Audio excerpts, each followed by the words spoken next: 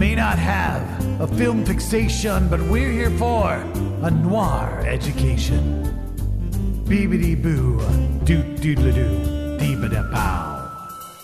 Welcome to A Real Education Noir. I am Melissa, and I am joined, as always, by... Tanya! Yay! I have a hand sign now. You do! I've noticed that. we throw our hands up into the air in joy whenever Tanya announces herself. Apparently. Yeah. And once again, sadly, Allie is not with us today, just because she is recovering from surgery. We miss you, Allie. We Feel miss better. You. We miss you. Smooches. Love to you. And to all of you listeners as well. Yes. Yes. We love you, listeners. So today we are going to watch a movie called Sorcerer. Tanya, what do you know about the movie Sorcerer? Well, I think it's about a truck that's gonna blow up. Awesome! It's a remake of a Clouseau film. All right. This is an American remake from the 1970s? Correct. It's based on the book, right? Not the movie, right? So there are differences. Mm-hmm. I can't remember anything else. That's all right. That's all right. No, you're doing well. You're doing well. So, dear listeners, yes, this is a continuation of our previous podcast about Wages of Fear. We are watching Sorcerer, which is a 1970s American remake of Wages of Fear. So, it's super great. This is always one of the movies I bring up when people complain about remakes sucking. They don't always suck. No, they don't. There are great remakes out there, and this is one of them. Yes. And Casablanca was a remake, wasn't it? I don't think Casablanca was. Wizard of Oz sure was. That one I know was. Wizard of Oz. The Maltese Falcon we all know and love was a remake. That was a remake. There are several others, and you can argue all day long about which of the Ocean's 11s is better. And you can. Apparently you can with some people. I have had this argument. Interesting. So anyway. But that's another podcast. That is totally another podcast. Real Education Ocean's 11. So that's a very short podcast. We probably should do Ocean's 11 on like the regular Real Education podcast. But anyway, the original one. The original. And you can do the doubleheader. Yeah, because there's a lot to say about there both is. of them. There is. But that is off topic. More off topic. So we are going to go watch Sorcerer right now. Yes. And dear listeners, please do track down Sorcerer. It is really a fantastic thriller. It is fairly easy to find on streaming channels. If I remember right, you can rent it for cheap off of Amazon Prime. And Tanya has something to say. I kind of want the trucks that they drive to be 70s vans with the wizards painted on the side. Oh, and like shooting stuff and like, Sorcerer! And then the van like talks to them. My headcanon is very strange. I want to see that movie, Tanya. That's see, the thing is, they probably made it already. We just don't know what it is because it's called Supervan, Tanya. Yes, it's called Supervan. I need to see that. I need to see that. No, it's terrible. Oh, yeah. I tried to get through Super. Well, does the van come alive? Not as such. Oh. Well, it does glow. Glowing is cool. Yeah, glowing is pretty cool. Nitroglycerin, does that make you glow? No. No. It explodes. Yay! Yay! So we're back to Sorcerer. So, dear listeners, please go watch Sorcerer. We will be back just after a few seconds after we have watched Sorcerer, and we are going to talk about it, presumably after Tanya has stopped giggling. Good luck with that!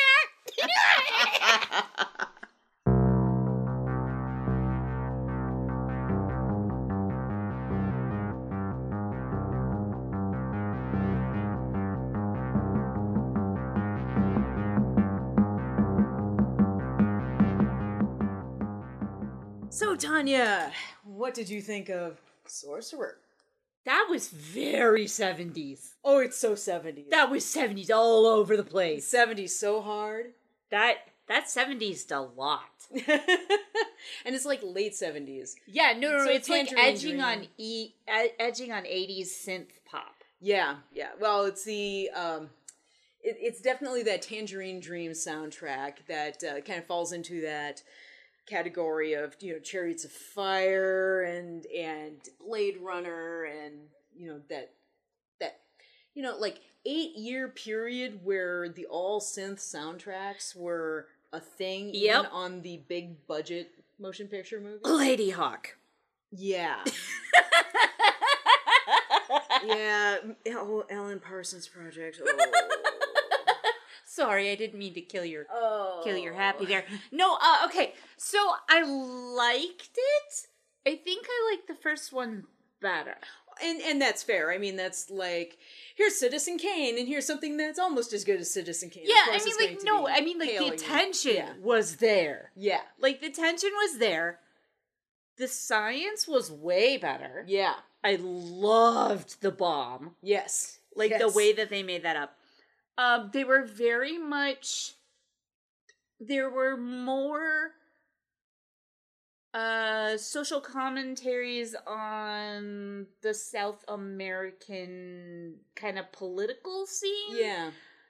Less so, there were less random people of color doing stuff for the white dudes. Like, white dudes did more of their own thing, so that was a plus. Mm-hmm. There were still naked brown people for no reason. Mm-hmm. I did not understand the old lady. I think she was supposed to mean something? Oh, the woman that he was dancing with at the end? Yes. Because she was through the whole movie. Yeah. She started, because she was... Well, she had a relationship with one of the other drivers, clearly, but... She did? Yeah, I think, because she handed him... No, she handed that to Roy Scheider, didn't she? No, that it was to the Frenchman. Was it to Frenchman, wasn't it? Oh, maybe it was. Yeah, because he turned around and winked. And, yeah, you're right. But no, but she was there. She was spying on like all 4 of the dudes. Yeah. Like, was she supposed to be the sorcerer? No. Oh, okay. No, Sorcerer is the one of the 2 trucks. Oh. It says it on the side. Sorcerer is the name of one of the trucks. Oh, I didn't see that. Mm-hmm. Mm-hmm. Was it in English? Yeah. Oh. Yeah, it says Sorcerer on, I think it's a running board. It's okay, well, I totally missed that. And the other one, I can't remember the name of the other truck, but it's across the there was one that said Lazaro on the front. And Lazaro. There was a P word that he wrote on the back. He painted it on the back. Yeah. But I don't remember what it was. Yeah, but Sorcerer was the name of the other truck. Oh, the truck that I liked. The truck... With the teeth. Truck that survived is the... Is Sorcerer? Is Sorcerer. Oh. I'm so confused. It's okay. It must have had like 3 names written on it. I like the truck with the teeth. Yes. As the grill. It had a very nice That was design. awesome. Mm-hmm. That was very cool. Roy Scheider looks a lot like Sylvester Stallone, especially when he's wearing one of those trilby hats. Yes. That kind of short little brim with a square face. And he's got it like kind of on the side. Mm-hmm. It didn't feel as dark to me because it was American.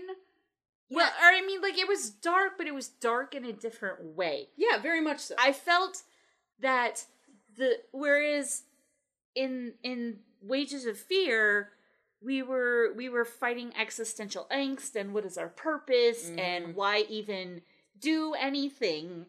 And in this one, it was just like, nature's gonna fuck you up. Well, and that's part of it, but the forces in the world around them are so muddy, and that's not like the intent of the film is muddy or anything like that. It's grimy. It's the 70s. And nobody is clearly a good guy. Oh yeah, nobody's super. There's always like there's random people that are there, and you can tell that they're influencing things. Yeah. But you don't know why or for who, and you still get that feeling of no matter what you do, you're fucked. Yeah.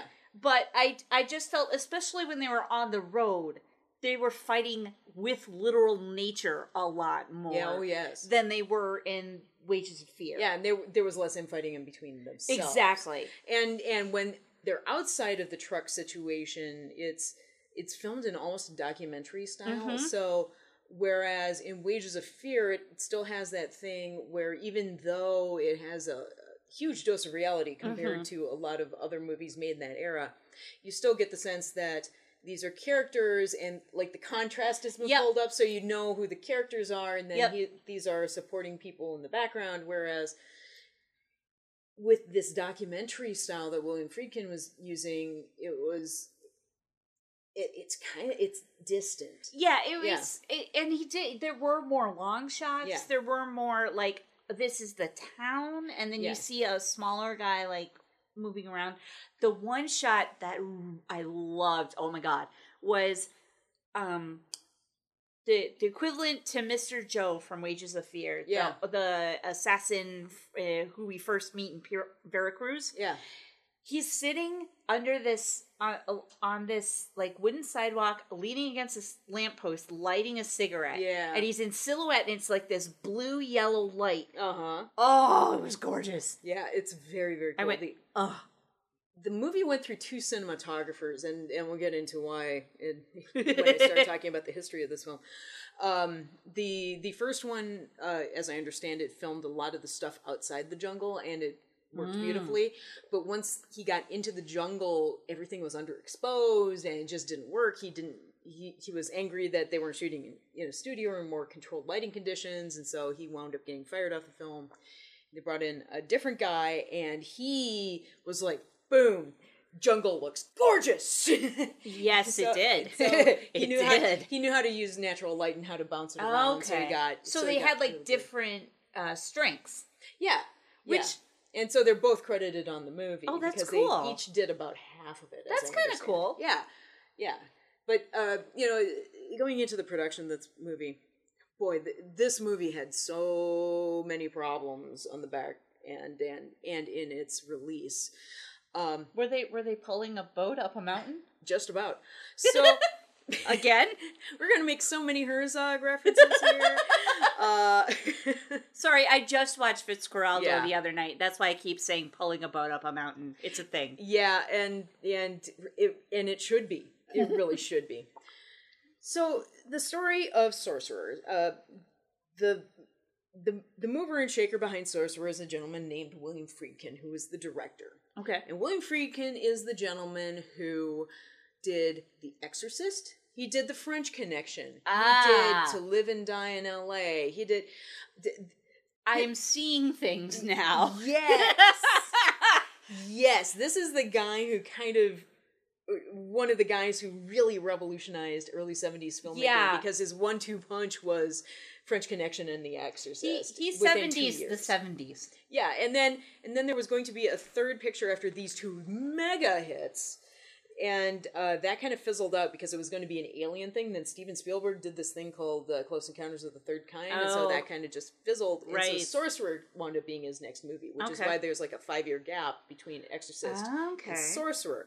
So Friedkin is like an old movie nerd. He was inspired to start becoming a filmmaker by watching Citizen Kane, and he had a super hard on for Orson Welles, and just things. Well, who didn't? Yeah, he just kind of went from there, and he started in directing.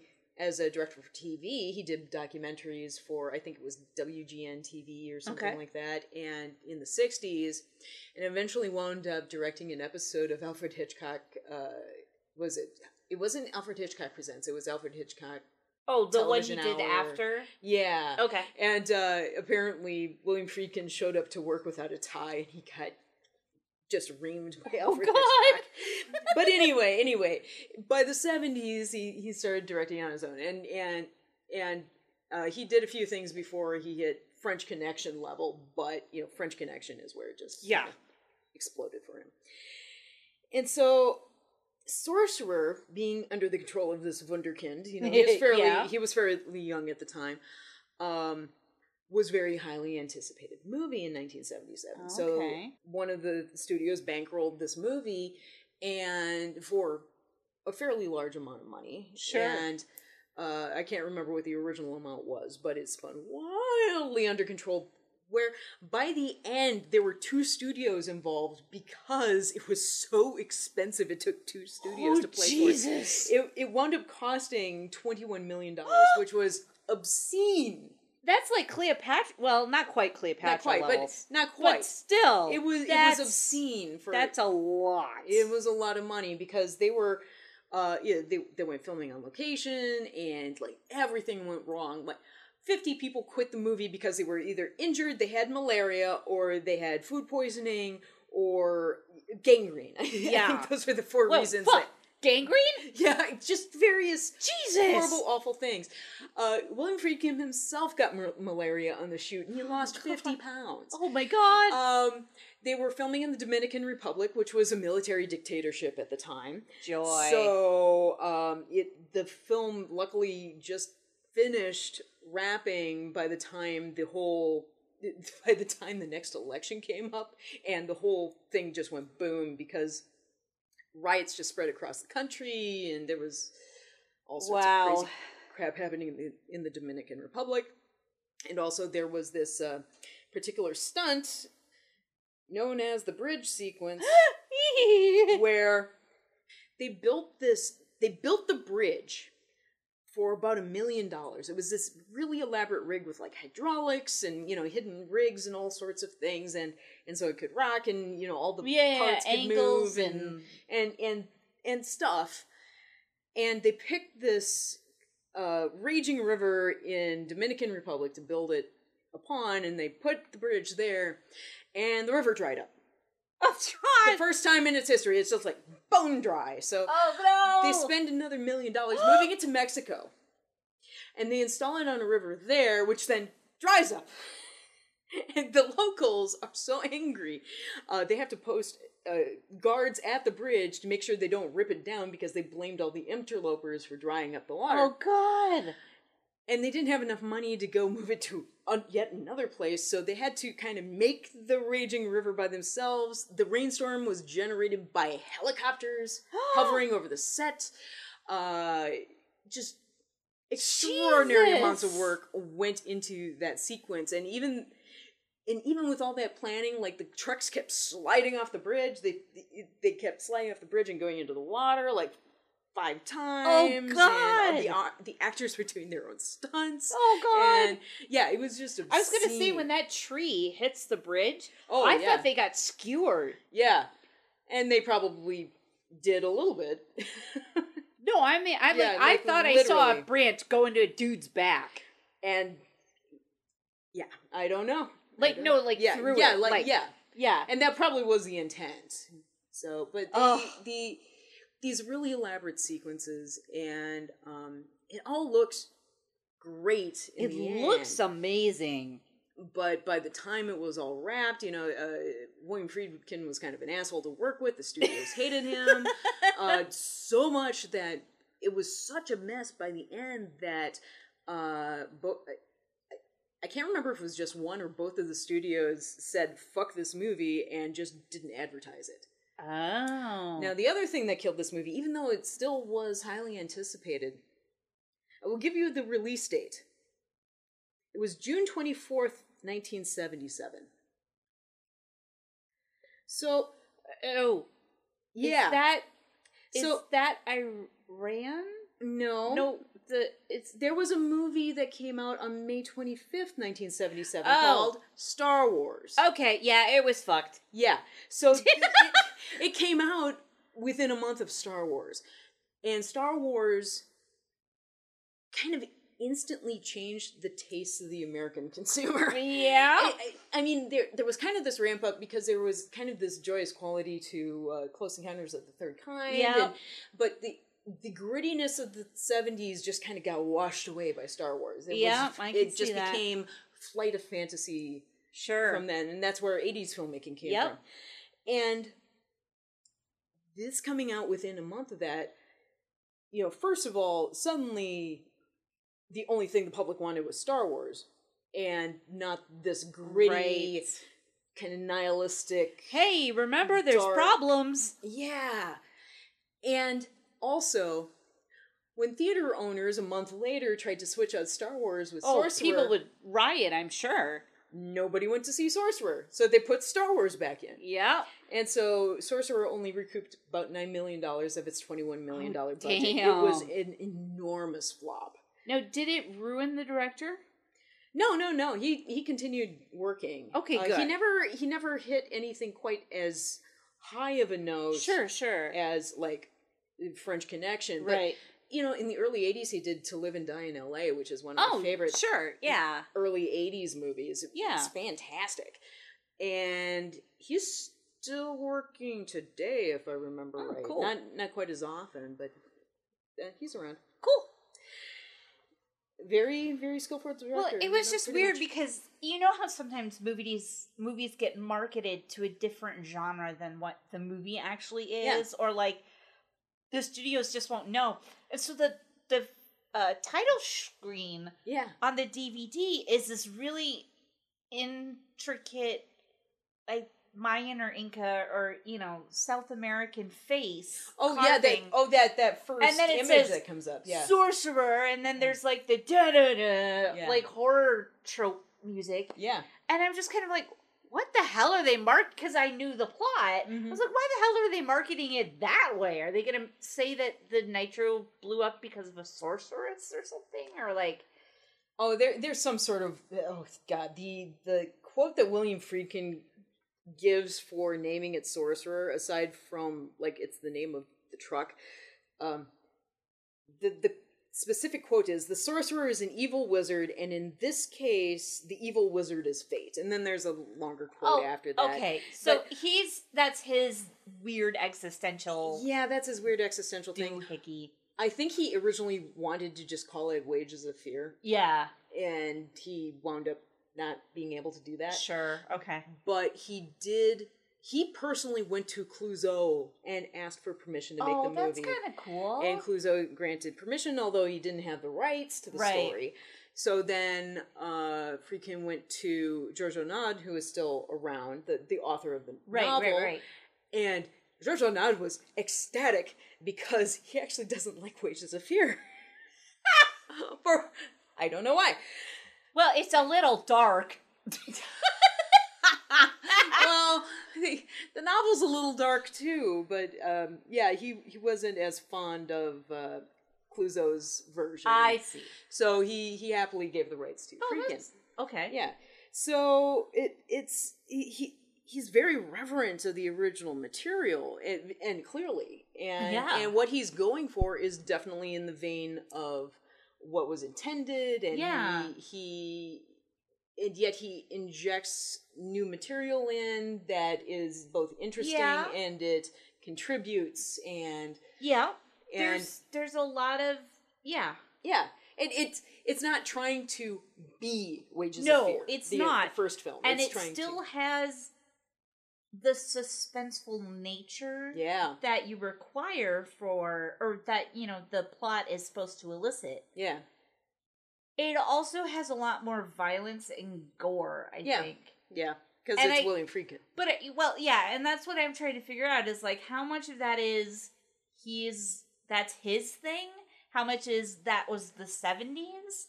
How much of it... Because the 70s had a lot of... I mean, that's when you started getting, especially late 70s, into your slasher fix and your gore porn. Yeah. And so, I mean, there's that influence there, but...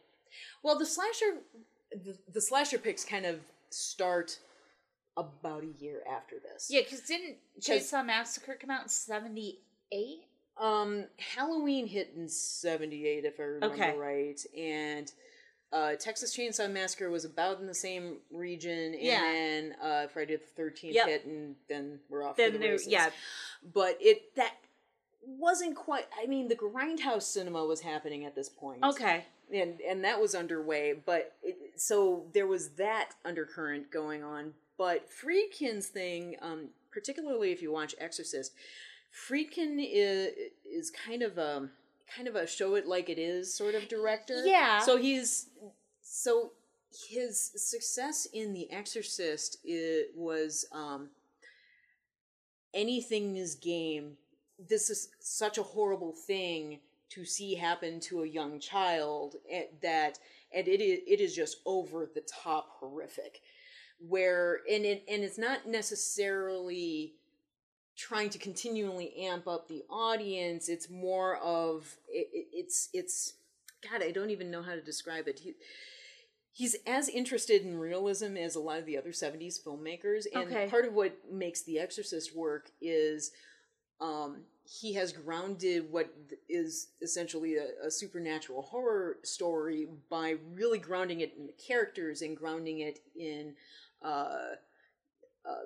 this dude doing archaeology in far-flung parts of the globe, and there's a certain, it kind of brings that grittiness of the reality that's being injected into 70s cinema, and using that for horror. And part of that influence is, let's not pull punches. Okay.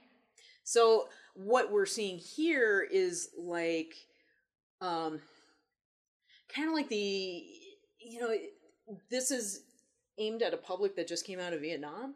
Oh, and okay, so if you're thinking about like the riot scenes as like the unfiltered newsreels coming out of Vietnam, and just this grisly, unfiltered content. Yeah, that puts the body part in a much better context for me. Or that riot scene, which I think is actually really remarkable. Oh no, it's an amazing scene because there is no control. Yeah, and it looks just like if you had documentary cameras. Yeah. Sitting in the Dominican Republic a week after they left. I guess I'm wondering, like, because in The Exorcist, I think this happened too, where I started sensing this edge of surrealism.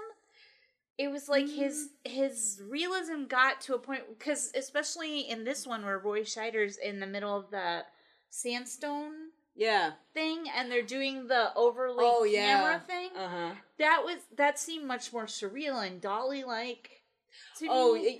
The kind of insanity montage. Yeah, exactly. Sort of thing. And I think he did that a little bit in Exorcist. I think he does it more in this movie. Yeah, absolutely. So, I mean, like, that to me, I don't know what he was trying to do with it.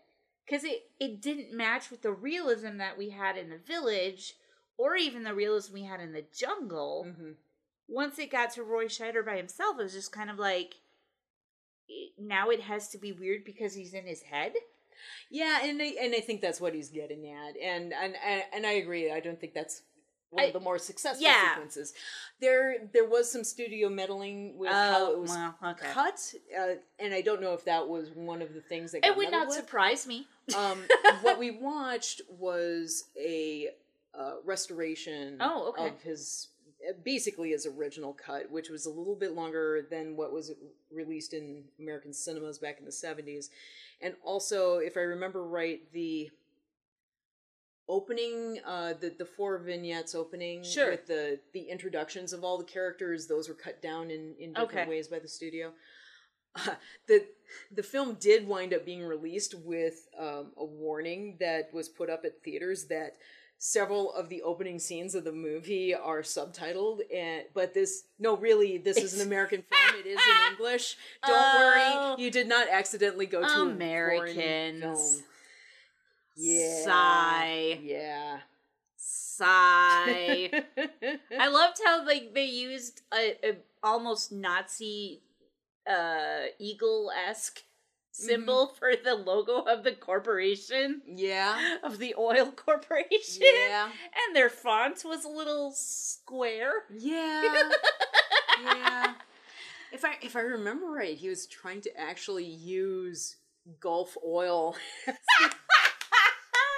I think it was Gulf he was trying to go after. Yeah, they're not going to let you do that. And the studios were like, Nope. We're in bed with them. And a lot of other rich companies. Yeah, don't piss off the people with a lot of money. We like money. We like money in Hollywood. Keep it coming. The stuff they went through in this movie. Okay, so the explosion of the tree, which I know you really liked. Is that amazing? Thank you for doing this in high definition. Yeah, right? Because, oh my God. Yeah, dear listeners, I started out with a DVD I'd gotten at their local video store. And turned out it was the really old Pan and Scan DVD, which just looks sad. So I went back to Amazon and just rented it for $3.99 in high def, and it's lovely. It's just lovely. Oh, the tree with there were oranges and pale yellows and off whites and they poofed in. And, oh God, it was beautiful. Especially since...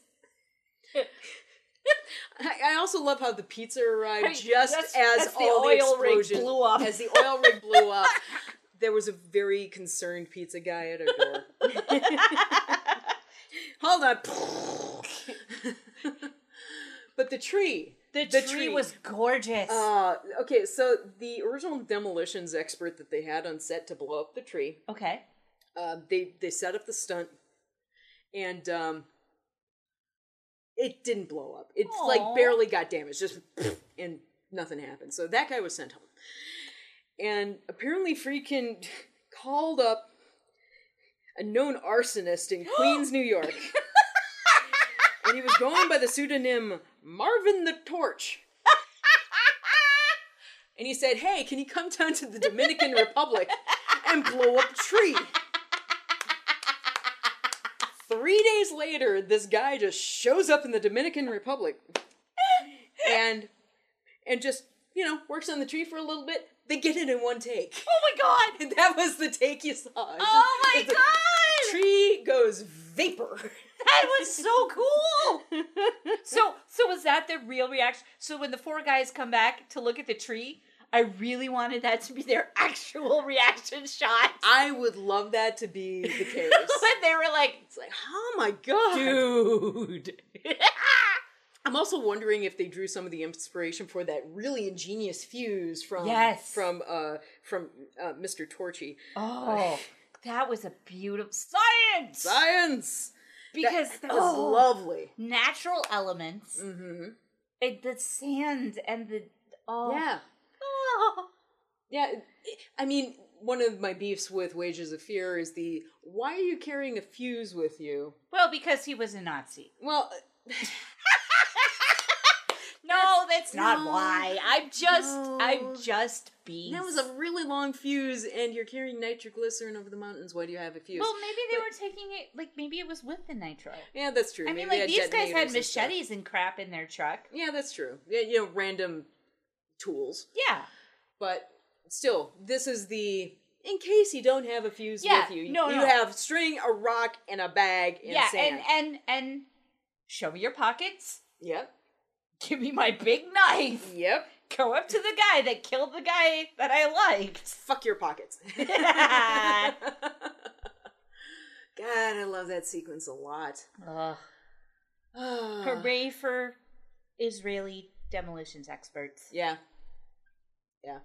Yeah, I like how they really leverage the modern day political Yeah, I thought that was issues cool too. and just kind of brought them all in. Oh, and they had a suicide. They did have Which suicide. is very rare to actually see. Mm-hmm. Like with the blood and the gun and the bow and the Yep. brains. Mm-hmm. And corn syrup. Corn because syrup. 70s blood Yeah. was not quite. It wasn't quite there yet. Nope. It just looked like paint. It's just too opaque. It Well, yeah, didn't there have the was. right consistency. Well, they might have actually been using paint, depending, because some studios did. Oh, indeed. And well, especially Hammer. And Oh some God, Hammer, Hammer blood is the best. Hammer's blood is orange. I love Hammer blood. It's almost as good as the Klingon blood in Star Trek VI. Oh God, yeah. Which I call Pepto-Bismol. That's about right. Yeah. Yeah. Klingons bleed Pepto-Bismol. Pink. I can't talk. Pepto. All right, so what else do we need? Let's see. Yeah, so I still...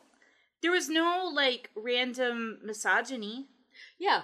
Which I was in favor of, except that also meant no women, kind of, at all. Yeah. Except for a random lady. Yeah, and I wonder how much of her being in there is just a nod to the original film. See, because they did that shot where she's scrubbing the floor on her knees with the water. Yeah. And I'm like, okay, he saw the movie Yeah. that he's basing this on. Yeah. Oh yeah, definitely. I like the ending better to this movie in a lot of ways. I like that it's well, shit, now what do I do? So you still have that aspect. Well, no, because he's got the American, I'm gonna get away with it, kids. Mm-hmm. But Richard, not really. I mean, he's got he gets the music swelling up, but then he gets the chick. Piper, we don't see him die. We don't see him die, but we know the hammer is falling because those guys just show up and walk in there and you hear the gunshot. Well, but Americans can always talk their way out of that. Like, I mean, obviously... I can pretty much guarantee that was not the intent of the filmmaker. No, I know it's not. I'm just saying, like, from an audience, from, like... I can see audience people being happier with an ending like that, where it's not necessarily ambiguous, as opposed to the Wages of Fear ending, where dude is dead. There is no question. There was no point. It was all about Toodles driving the truck off the cliff. Like, it's not... Whereas this, like, I could see people coming out of the theater and going, oh, but he got the girl at the end, and they're just, like, forgetting that the gangsters show up and off him. But I feel like it's not him getting the girl, though. He saw the woman who had a relationship with one of the guys who died, and it's like... But it's kind of the... But it used the same... It uses the same music. It uses the same, like, that slow walk over, hold out your hand. May I have this? Yeah, I feel like it's a parody of that. It's this is a shared moment between two people who saw a lot of shit die. I see that. If they didn't go far enough for me then. And that's fair. So I could see if they come in and they shoot them, and I see them shoot them while they're dancing, then I will totally give you that as a subversive statement. But I don't feel like that's the way that ending should be filmed, though, because so much of the film is done at, like, documentary distance. And so by pulling out and you see the hammer is going to fall, maybe the revenge of the previous... Maybe the studio made him dance with the chick. I don't know. Studios like chicks in movies. I know, but usually they're glamorous. Well, see, this is why she confuses me. Like, she's not crone enough. Like, she's not doing weird voodoo stuff to make her, like, a symbol of... Well, here's the other thing that Friedkin once said about this movie is it's one of his favorite movies of his that he ever did, because this is the one that turned out the most like he wanted it to. Oh. So... especially now that it's been restored, sure, kind of reassembled. You know, some stuff has been reassembled, kind of in the right places. Sure, okay. So, what we just watched was his intended. Okay. Mostly. Okay. So Wages of Fear was French. Oh God, yes. Like French. Super French. And this is like doing it. It's like a weird American philosophy light version. Well, yeah. And it's not as heavy in the philosophy, clearly. And it does have slightly different aims. Yeah. But, and that's great, because if I'm trying to exactly be Wages of Fear, what's the point? You can't redo the thing that was already there. It's there, it's taking its place. Do a different thing that's doing a different place. Right, Gus Van Sant proved that. Okay. Gus Van Sant, the remake of Psycho. Oh, God! A shot for shot. Why have you spoken to evil? Because I think it was brilliantly stupid. There are a lot of things in Hollywood that can be said there. I think it was like an art project that proves exactly why you don't do that. Yeah. And that possibly is why Gus Van Sant did it that way. But anyway. Okay. Anyway. But I'm trying really hard to say that I like the film and still say I like the first one better. Yeah. Okay. That's how I feel about it too. Oh, I mean, okay. I like the first one better too. So I'm not crazy? No, you're not crazy. You're not crazy. I love Sorcerer. I really do. I don't think it's as great as Wages of Fear. I still prefer Wages of Fear, but this I love Sorcerer for what it is as well. Yeah, okay. And they're I mean, they're one's a remake of the other, but it is comparing apples and oranges. Yes, they're both fruit. Yes. They're very different. Yes. Unlike other remakes. Where that does not always happen. Yeah. Yeah, because Sorcerer does have its own take on how they do the suspense, and it's not as visceral of a suspense. Yeah. But it's the violence takes the place of the suspense as what's visceral in the film. Yeah, and so it's a different kind of thrill ride. Exactly. Mm-hmm. Yeah, that's a really good way to put it. Thank you. Yeah, and also I noticed watching it this time through, I wasn't quite as involved in the car ride bits as I was when I first watched it, because I don't know, maybe it was the right environment. I was distracted with my dog. I don't know. And so it's like if you latch on to Sorcerer in all the right points, it gets there. Oh, no. I screamed a couple times when the thing was like, ah! Because they were gonna die. Yeah. And I love the bridge sequence. Oh, I love it so much. That was an amazing bridge. And the tree. Oh. Yeah, the tree's great. I could have done without the commando dudes. Yeah. Although that was an interesting turn. Yeah, I didn't see it coming. Yeah. Which I kind of liked. And also what do you do when commandos come out of the woods and you have a bunch of nitroglycerin that they'd like? But they don't know that you have nitroglycerin. Right, until the end. And also, please, good God, don't shoot the truck. Yeah, or we're all gone. Oh God, don't. And they did shoot the truck. Yeah, how do you clue them in, and yet not? Yeah. Yeah. Yeah. I kind of missed the interrelationship between the four dudes. Yeah.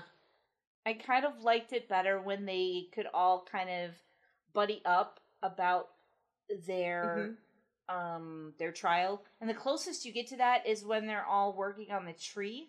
Mm-hmm.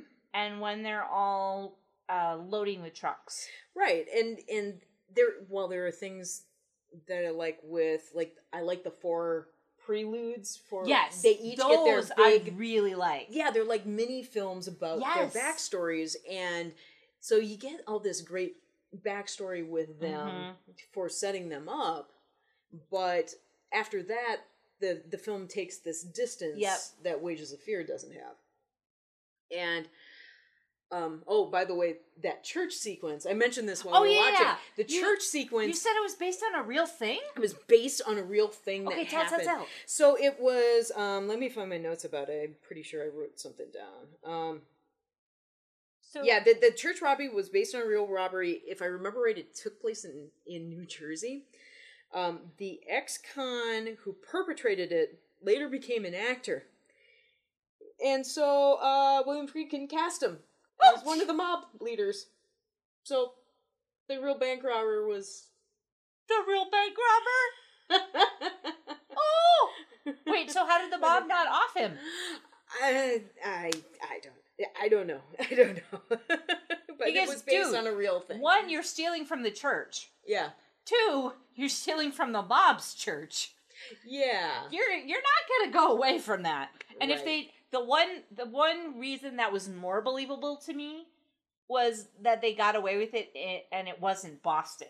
Because if they had done that in Boston... Oh, God, yeah. They wouldn't have made it out of the church. They would have been evaporated. Yes. Just thin red mist in the air. That's just done. The priest would have pulled a gun on them in Boston. Yes. As I've heard many comedians say... Boston, the place where a straight white male can get hate crimes. Yep. Oh boy, yeah. No, you're right. It said it was New Jersey. Yeah. Yeah, lots of corn syrup in that one too. Oh, and the 70s hats! Oh my God. Okay, so my parents got married in 77. Mm-hmm. Those dresses... Oh, totally were a thing. Those were my parents' dresses. Awesome. Like my mom's except my mom's were in pastel. Okay. But she had the hat and like those, oh my God, the suits. The mobster guy when they're like, oh, we're going to go, he hit your church and we're going to go find him. And he's wearing this plaid suit. Mm-hmm. It's like a flannel plaid suit. Mm-hmm. I was like, oh my God, 70s. Oh, the pimp shoes. Oh, God. I do remember parts of the 70s, having witnessed parts of the 70s. Oh, lucky you. I don't know about Oh, the fashions. Yeah, well, they weren't in the inner city, So they didn't have anybody with the bell bottoms that were twice as long as their shoes, or like. Well, my mom described to me her modifying her bell bottoms to make them bigger. They would, cut the slits in the jeans and then put fabric inserts in them and make them even larger. Yep. Yeah. There were some that had like circle feet. What show was that on? Like the Brady Bunch or something. You lift up, and they had shoes inside the bell bottoms. Yeah, they're like footy pajamas. Yeah, but they were bell bottoms, so they were giant circles. I'm sorry, it was amazing fashion. Yeah, that you also see them in Priscilla, Queen of the Desert. That's where it was from. Thank you. In one of the dance sequences. Yes. They are using. Yeah, probably an ABBA sequence. Yeah, it was, because that's when they were dancing with the Aborigines. Anyway. Off topic. So. Rein it in. Reel it in. Real education. Off topic. Hey! So, William Friedkin was once married to Jeanne Moreau. No, I did not know that. In the late 70s. So, I think, like, after Sorcerer, and them for, like, 2 years after they were married. Oh, cool. Anyway, Roy Scheider. Roy Scheider. Touch upon him. We were talking about Sylvester Stallone during the movie. Roy Scheider used to be a boxer. Yep, which explains his nose. Yes, it does, because it's like a flat. I've never seen anything so vertical. Yeah, his forehead and his nose are like one panel. Yeah, it's like he went to the doctors. They laid him on a board back that they used for spinal cord injury victims, and like they just held him there until it sat. Yeah, just kind of.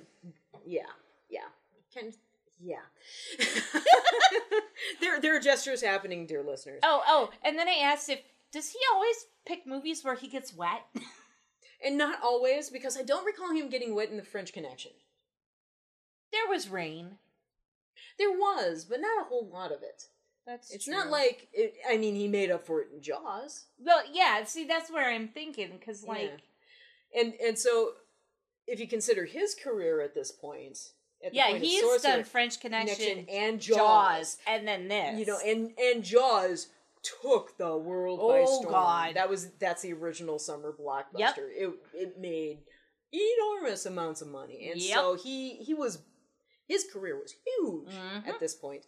And so when he came on set for Sorcerer, he and William Friedkin did not get along because, of course, both of their careers were both on the rise and they both had huge egos.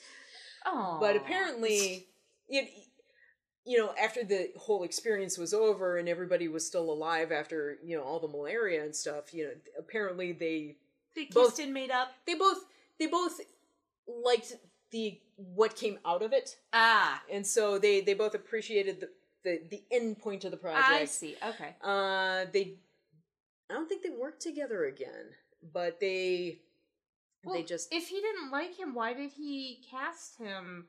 Oh no, the French Connection apparently went well. Oh, it's just once they got on set. Once they got on set for Sorcerer, that. Yeah, because I was gonna say, like, usually if you're a director and your movie takes off and you're using the same actor, it's because the first experience was okay. Although I think there were other people up for the Roy Scheider role prior to Roy Scheider coming in. There were, like, Warren Oates was talked about, and a few other people, but... Well, I'm glad they did Roy Scheider.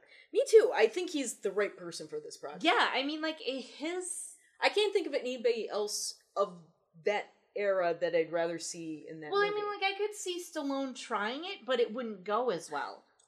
Yeah, and... It would just be too flat. He's got this very... Well, Scheider's really great actor. No, he is, and he's very subtle. Yes. Whereas Stallone thinks he's subtle, and he just wouldn't. Yeah. Yeah, and Roy Scheider is made for 70s film. Oh, God, yes. Much like Richard Dreyfuss was as well. Yes. Anything after... Yes. Now I want to see what Richard Dreyfuss would have done in this movie, and it's kind of hilarious. But anyway, I do like Richard Dreyfuss. You hurt my brain, Melissa!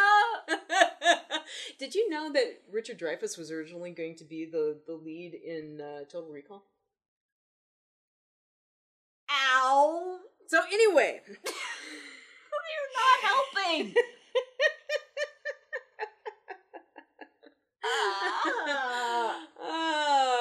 topic. Anyway. Oh, and another point about this movie that might also bring it into context. The guy who did the screenplay for this one was the same guy who did The Wild Bunch. Oh. Yeah, okay. I can see why. Yeah, very 70s, very gritty. Very. Well, and very, like, the characters don't like each other. They're never going to like each other. They're not supposed to like each other.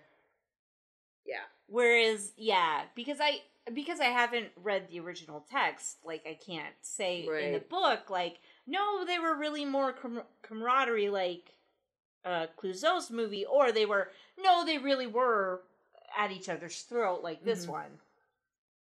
Well, yeah. I'm glad I watched it. Yeah. Watching it after watching Wages of Fear, I need to hug some puppies. I luckily have a puppy. Oh, good. Okay. I'll be okay. Everything's fine. Just go hug a puppy. The gangsters didn't hurt him. He got to mail the letter to the dude's wife, and that was his DNA. And so she has a cloning business, and so she recreated her husband. And assassin guy went on to be Ugly Betty's dad, and the sequel to Wages of Fear or to Sorcerer. Yeah, wow. I kind of do want to make a remake, or rather a reimagining of the Wages of Fear plot with, like, not nitroglycerin and not jungle. Is this my crazy? Okay, go for it. Okay, so 70s movie, right? Okay. So I'm thinking, okay, well, that was when they did the crazy drug trips and everything. So vans, right? Vans in the 70s were a thing. So you take and you draw a big giant wizard with a purple hat on the side of a van. And that's your vehicle that you have to take through the forest. And then, inside of it, instead of nitroglycerin, you put the little fuckers from Darby O'Gillis's Little People.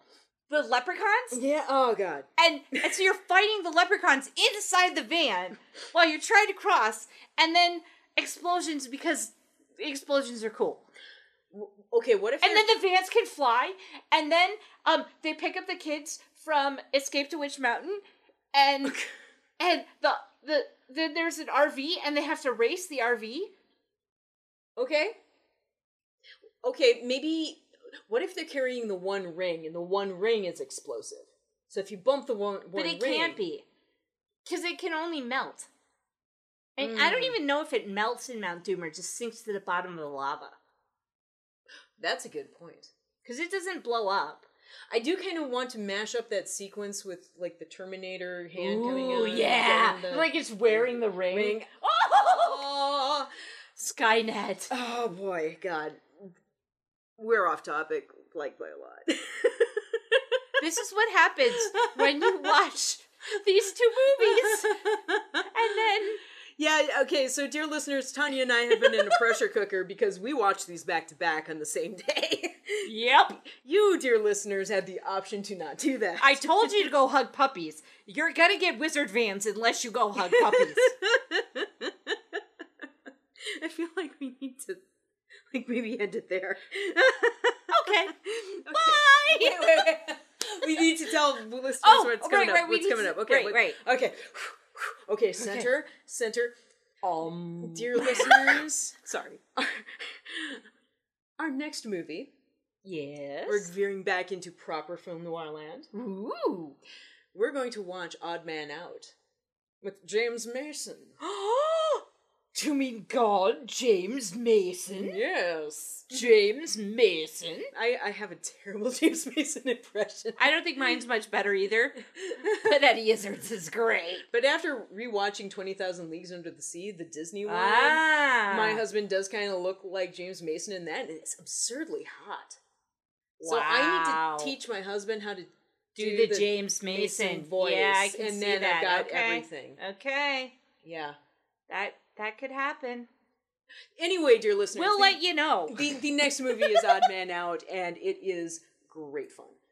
Yay! I really enjoy it. I think you will really enjoy it. I probably will. And hopefully Allie will be back with us. Yay! And I'm sure Allie will really enjoy it too. Yeah. So, okay, cool. So we will release you. Release you, dear listeners. From our insanity. Or my insanity. For the next couple of weeks, we will be back with an episode about Odd Man Out.